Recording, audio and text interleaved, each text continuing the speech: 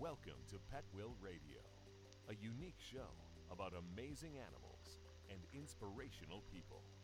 With your host, author, animal advocate, and attorney, Peggy Hoyt.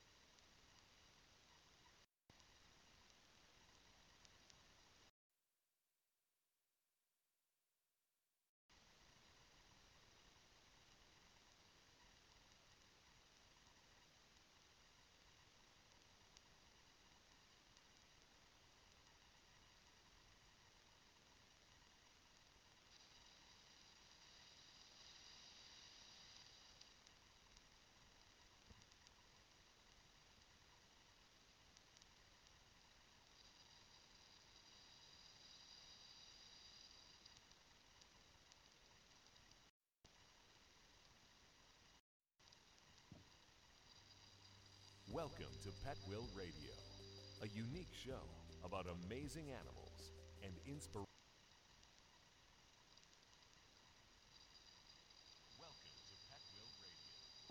people. With your host, author,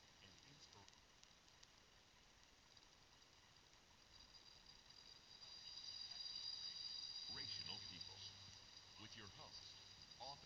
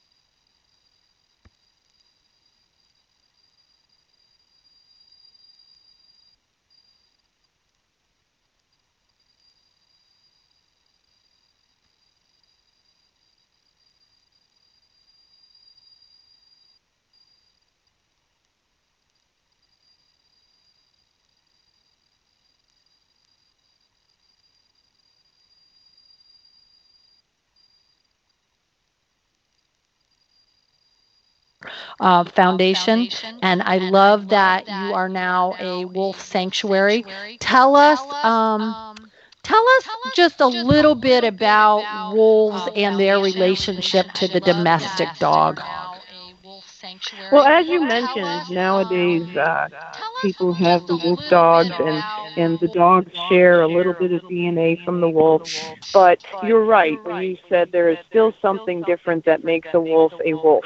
And the depth of the instinct and the drive for that instinctive behavior is so strong in those wild canines that when people are wanting to create something wolf and dog to live in a home setting, they still experience a great deal of that strength of instinct.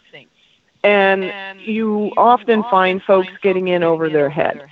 There are situations where a wolf dog is just fine in a home setting with the right educated owner, but the ingenuity, the intelligence, these animals with that wolf instinct are way more adept at figuring things out and problem solving. And the issue is that problem solving becomes major problems for the normal quote dog owner. So it really is something of a specialty to work with and understand the wolves and then the wolf dogs as well, because even if you're bringing in some dog behavior, instinct of the wolf characteristic is very strong and does not suppress that easily with an influx of dog genetics. Okay, that's very good to know, because I think maybe we should get across the point that even though they are stunningly gorgeous, they don't necessarily make good pets. They're very hard to be good pets. And the excitement of saying you have a wolf dog, I can understand people who have seen TV shows and have met someone who says they have a wolf dog, and the thrill of a very challenging animal. It's exciting. It's a new adventure for someone. But when you walk into those stores that still do sell those puppies and you see this cute, adorable little wolf hybrid, you really, really do the animal a disservice when you are not an experienced, educated owner that knows the challenges and the troubles you're going to get into with a dog with such strong instincts. And you also have to watch, you might be getting a little bit of a false representation and paying a lot of money for a northern breed mix that has very little wolf in it. So it's definitely a research required event or activity to partake in if you're going to consider that as your pet, or attempting to make your pet. Sure. Well, and I noticed that on the site where we're talking about or looking at pictures of the wolf dogs, and you have descriptions of them, you refer to them as low content or mid content or high content. Talk a little bit about what that means. Absolutely. So in the wolf dog realm, the majority of people who are creating these animals are not using a pure wolf. They've already established a breeding group of animals that are wolf dogs to breed with other wolf dogs. And so in the realm of wolves, you have 100% wolf genetics, and you put it into some dogs. You have the first generation coming out as a 50% from the mom, 50% from the dad, with a dog or the wolf either side. But it becomes convoluted beyond that. So genetics and percentages are very hard to distinguish. So when you get an animal, you put it into categories based on a subjective phenotype with all of its characteristics, behaviors, mannerisms, conformation, and you can tell if you've got enough experience for the best part, if they're a low amount of wolf, say somewhere in the 10, 20, 30% of wolf if you were able to get a percentage, but there's not that much wolf in them, just a few wolf traits or a few wolf features, and then you go up from there. If they kind of border on looking and acting halfway wolf and halfway dog, you would have a mid-content wolf dog. And then again, if you have something that looks almost pure wolf, but just a few dog characteristics, maybe their ears are a little bit larger than they would be if it was a pure wolf, you would consider it a high-content wolf dog. And high-content wolf dogs, if they're very close to a pure, are just as challenging as a pure wolf, as the mid-contents become a little bit easier to work with, but not always. And typically, the lower content animals are going to be where you can have some better success at acclimating them to, say, leash work and dog-dog interactions and off-property excursions, because you have the majority of genetics coming from the dog. And so that's where low, mid, and high come in with your categorization. Oh, that is very helpful. I appreciate that. So talk to us, Kim, because I don't know the answer to this question, and so I'm sure a lot of other people don't. Name some of the challenges that you would have in trying to keep a wolf or a high-content, mid-content wolf dog as a pet. Typically, the digging is exacerbated way further than what you would experience as even a northern breed, say a husky type of a dog. The digging around your perimeter fence line or your garden fence, the jumping, the athletic ability of these animals is greatly increased. They actually watch and learn incredibly quickly. So if you make a mistake and let them see how latches work on your doors, they will very quickly learn how to open doors and get into or out of places that they should not be in or out of.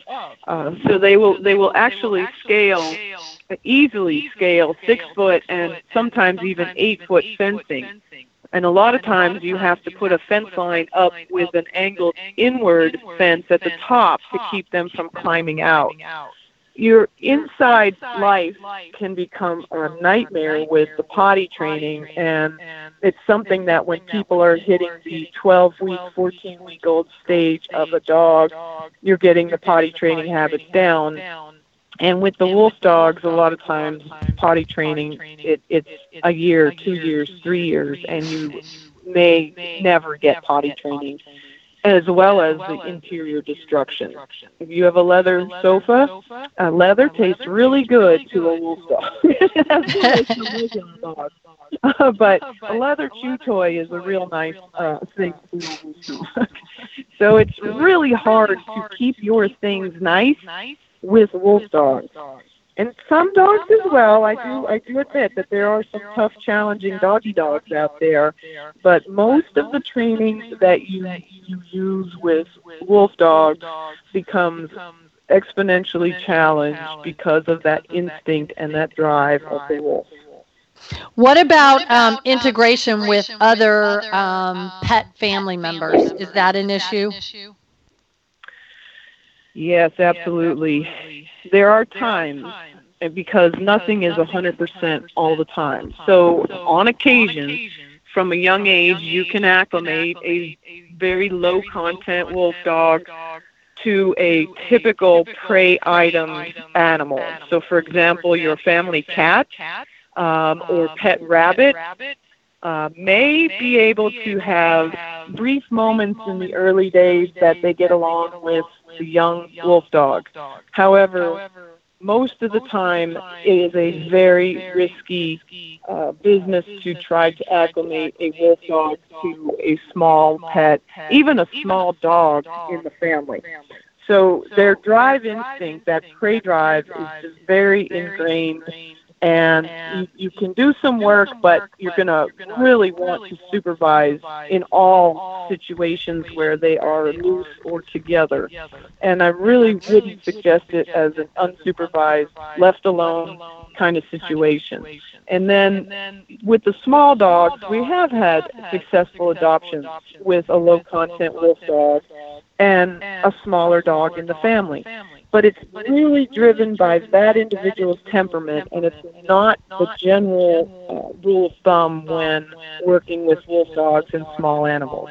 Your hamsters, really, your guinea pigs, I really wouldn't want to test the waters with a wolf dog and those little tiny critters. It's better to be safe, always to be safe with your animal. Absolutely. Well, and I have a Husky Labrador mix, so that would not even fall into the category of wolf dog, despite the fact that his name is actually Wolfie. But he will find and kill a mole in our yard by listening to the ground and then digging it up. Oh, absolutely, yes. That is amazing. And this is a dog, and that instinct is still very strong for that drive to find that critter. So yes, I can only imagine, if he was, he's just part Husky, that's all.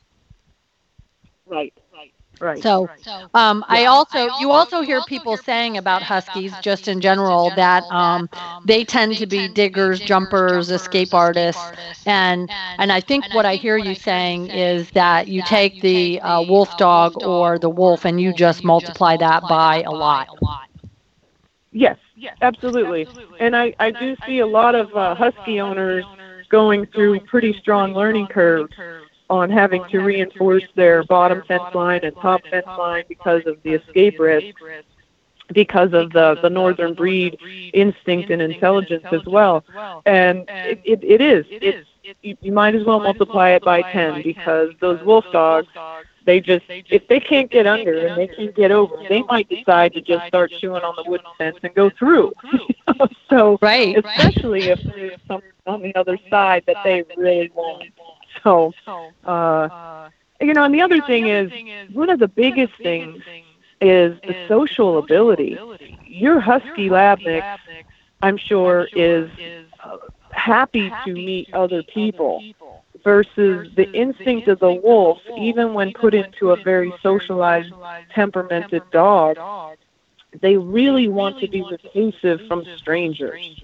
They are not that outgoing and wanting to be socially involved with groups and other strangers. So that makes it really hard on your typical dog ownership and excursions with your animal.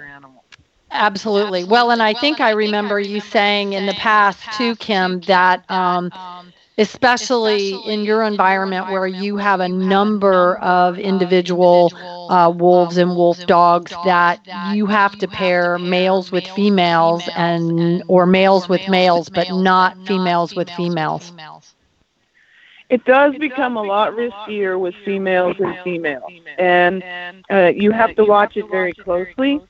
We do currently have 2 young females who are sisters, and they are together, and they are just 2 years old, but we have to watch that pairing very carefully, because typically, as things progress with the maturation, a lot of times this kind of companionship will deteriorate.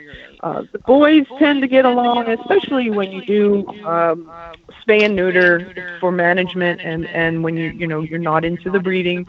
So you're taking a little bit of that extra hormone oomph out of the system, but there's still the innate temperament of the animal that may or may not be conducive as they mature to a same-sex pairing, even if it's a sibling, even if it's like a mother-daughter or a father-son.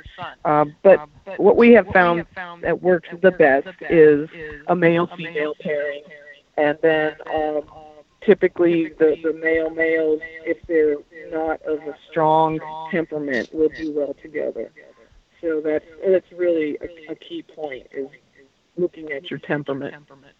Okay, so that's where we come back to you being that canine relations specialist and being able to recognize the dog traits and having a skill set that most of us don't have. And because of this special skill set, you wrote a book called From Wags to Riches. I love that name. And tell us a little bit about the book, Kim, and what motivated you to write that. Well, quite a few years ago, I had come into Florida and was working at the very beginning stages of the animal rescue realm. And when In Harmony with Nature first was created, it was after the death of Steve Irwin, the crocodile hunter. And I had seen a quick interview with Barbara Walters and Steve's wife, and he mentioned how he wanted his Australia Zoo to be in harmony with nature. And so I knew that's the name of what our sanctuary was going to be. And as we were working on creating In Harmony and the concepts of helping people with their dogs, I wanted to write a book to guide people, not just with their dogs, but also with their own life, to help their lives improve, to how they are feeling and dealing with things in life, because all of that affects how you come home and deal with your dog. And it's one of those situations where you wake up in the morning with something in your head. And I woke up in the morning and had From Wags to Riches in my head. And I thought, oh, it must be a book or a story already. So, of course, you go to Google and you start your Google searches. And there was nothing out there but a cartoon from the 60s called From Wags to Riches, and it was a little episode of a cartoon.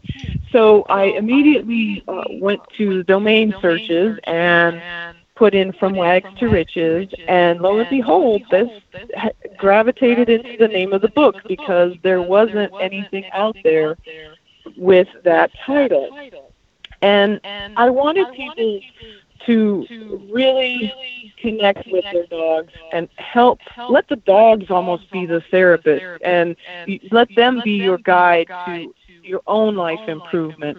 So from the wag, being the tail wag, you could achieve riches in your life, and riches is not just monetary, but life is full of all kind of riches, of connections, of people and places and families, etc.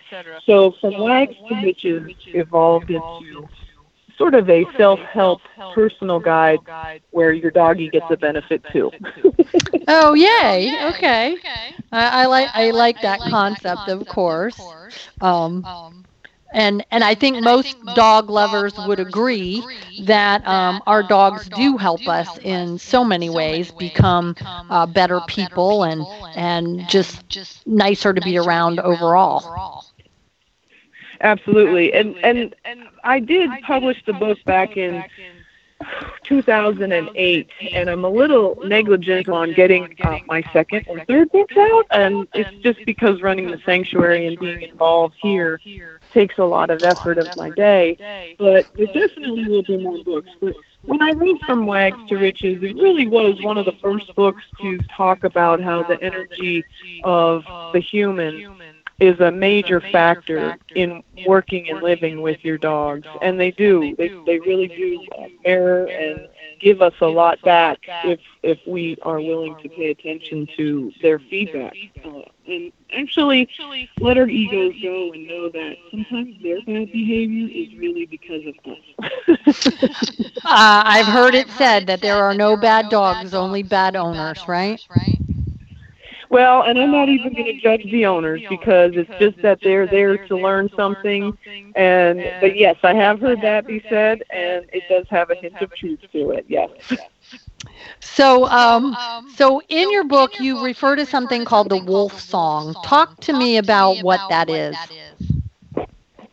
Everybody knows that wolves will have a very melodic howl, and it goes beyond the vocalization. When you think of a wolf pack, and some of the stories out there talk about the alpha male or the alpha female, and what they're referring to is the mother and the father. And so the wolf pack is a family unit. They connect in a very strong family way. The aunts, the uncles, the older and younger siblings become the pack. And together, that family unit, that pack, that whole life is a song for the wolf. That how they live in nature, they connect in nature, they work together for the strength of the family to survive. They overcome the challenges, and so when you look at a wolf pack, it's an incredibly endearing adventure story with ups and downs and true heartache and troubles and hardships, but some of the most joyous adventures as well. And through all of that picture, it's the wolf song. And if we humans take some of that into our own family units and realize that many human families follow suit to the way the wolf pack works just innately, not even knowing it. We just are very driven to work together. And when we have problems, if we follow that wolf song of working together, and your family doesn't necessarily have to be what you were born into. There are, created families, offspring go off and create their own new families. This collective group of friends can be a family. So it's whatever situation. A corporation can be considered a family. Any little entity that works together as a group or a pack or a loving community can follow along with those same wolf song tenets of the strength together, working together, everything being for all of the good of each of us, and not just what's good for this one only. So that's what the wolf song is. It's an all-encompassing, essentially the way of life. Well, and I guess for anybody who's ever done any bit of study about pack behavior, and this holds true for not just wolves or wolf dogs, but also lots of different animals in the wild, is that it does take that whole group and everybody with their individualized job or expertise or skill set that makes that whole family or tribe or herd or whatever you want to call it work in the way that it's supposed to for survival. Oh, absolutely. And I mean, a lot of people don't really know the ins and outs of some of the true instincts of the pack, but the father, he's considered the alpha in human terms, and he has offspring and some brothers and sisters that live with the pack. And so his yearlings and his 2-year-old offspring, they're out together on a hunt. And, typically, the father is older, he's stronger, he's wiser. But those 1 and 2-year-olds, they're leaner, they're faster. So, when they're out on a hunt, those young guns are out there running and chasing the prey down to tire them. And then the heavier, stronger, older wolves come in to help make the final kill blow, so to speak, and help the family eat. So it's a team effort. And then with the rearing of the young, once those pups come out of that den, the rest of the family is also involved and excited with the rearing of the pups. And it's just it's a wonderful event, and it's very sad that unfortunately not everybody does like the wolf, and when a single member or a potential pair are killed in a situation because of maybe the wolves got too close to the farmers or whatnot, it's affecting a whole family unit. It's literally like having a family member not come back from an expedition to feed your family, and you have to really regroup and hope you can survive without that missing family member who is very intimate. Yep, absolutely understand that. That's what makes that group behavior so interesting for a lot of people to study. So we know from talking to you that you do have this passion for wolves and for wolf dogs and dogs in general.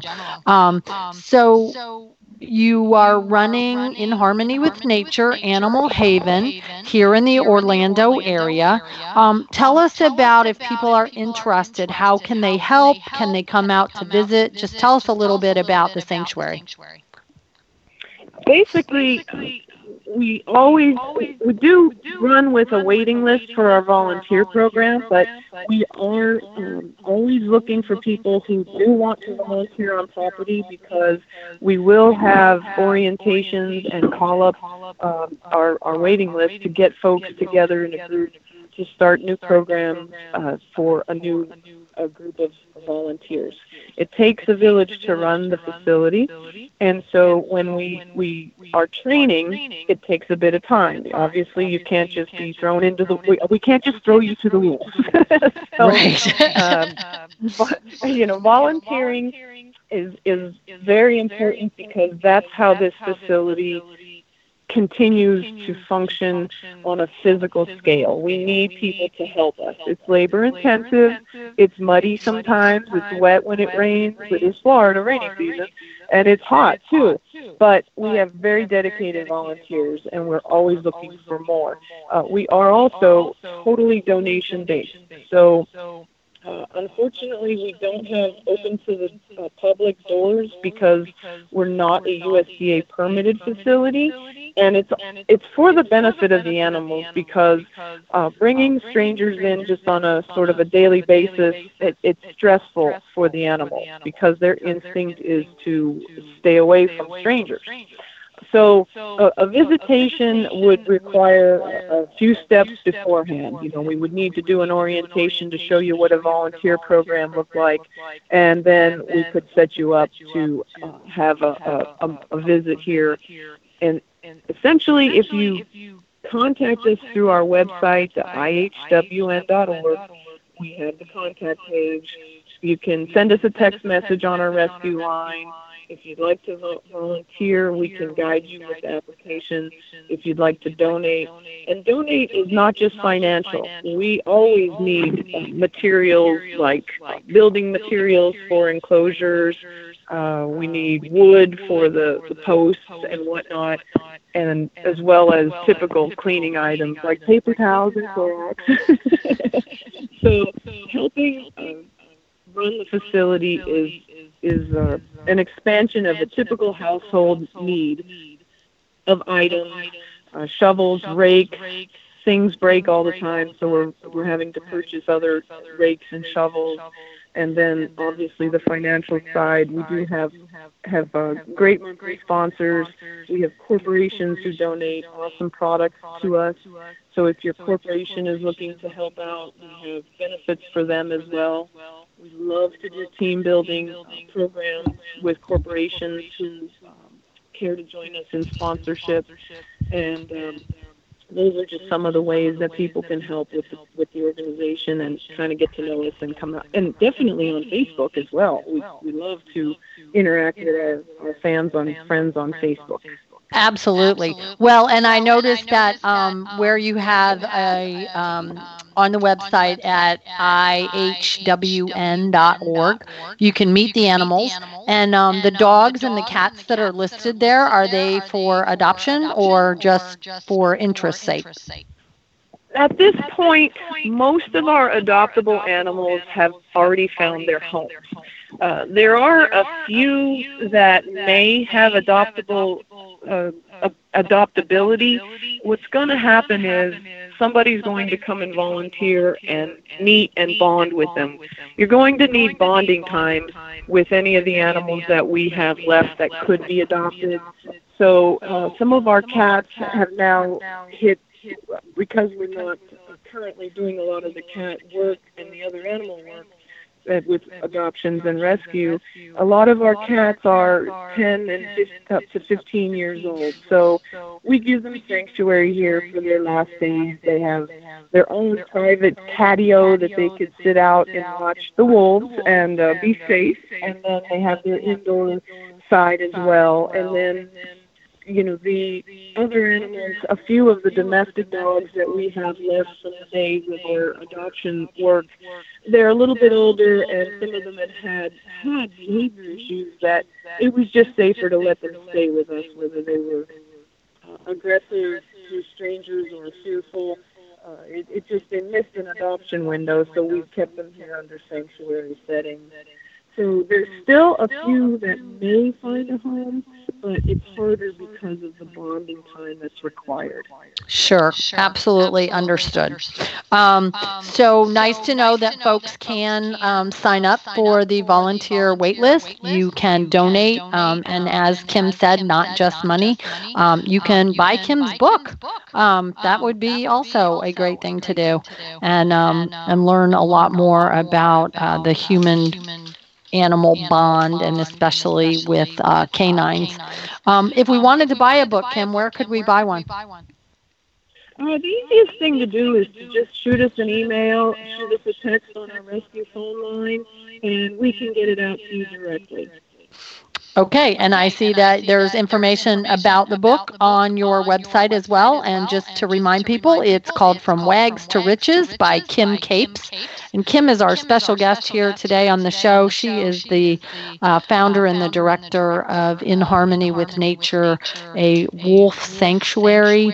And in addition to wolves, they have some wolf dogs and some other full-time members of their animal team that have just come to live there and are living out their lives there.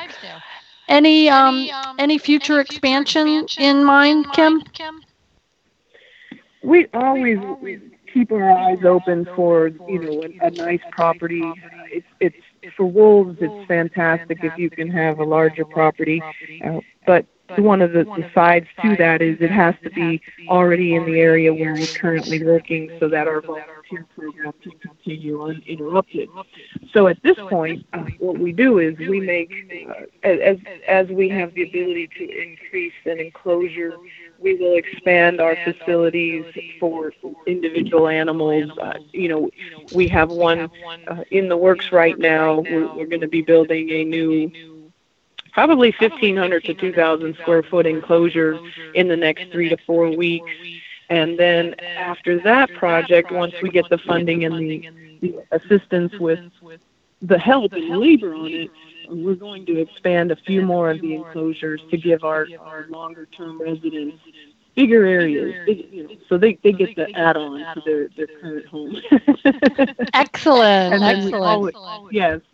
So we always do work with enrichment programs for our animals. So there's some fun videos on Facebook, and we do things to help keep them mentally enriched because they are so smart, so that they enjoy life and don't have that boredom that a lot of people would worry about in captivity. Because these animals have all been bred in captivity. It's not something that is a wild animal coming out of the wild. They can't be released. There is no place for the captive bred pet industry wolves or wolf dogs to go. So if the homes fail, if society can't help them but continues to create them, we owe it to them to give them the best life possible, and that's what we do here with the ones that we have here.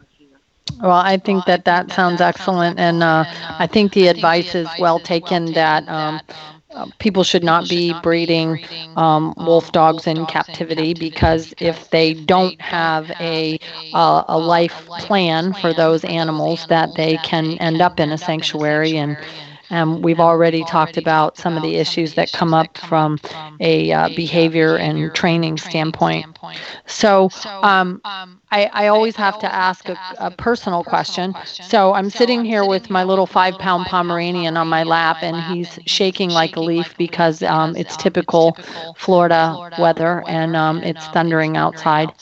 Do you have any advice for us dog owners that have dogs that are afraid of storms? The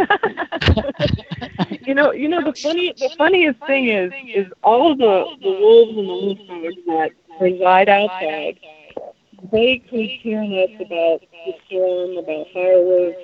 It's an amazing thing how nature has a good way to ground their energies and keep them tolerating what she can prevail with her sounds. So it's always our little domestic dogs that develop these storm phobias or these noise phobias.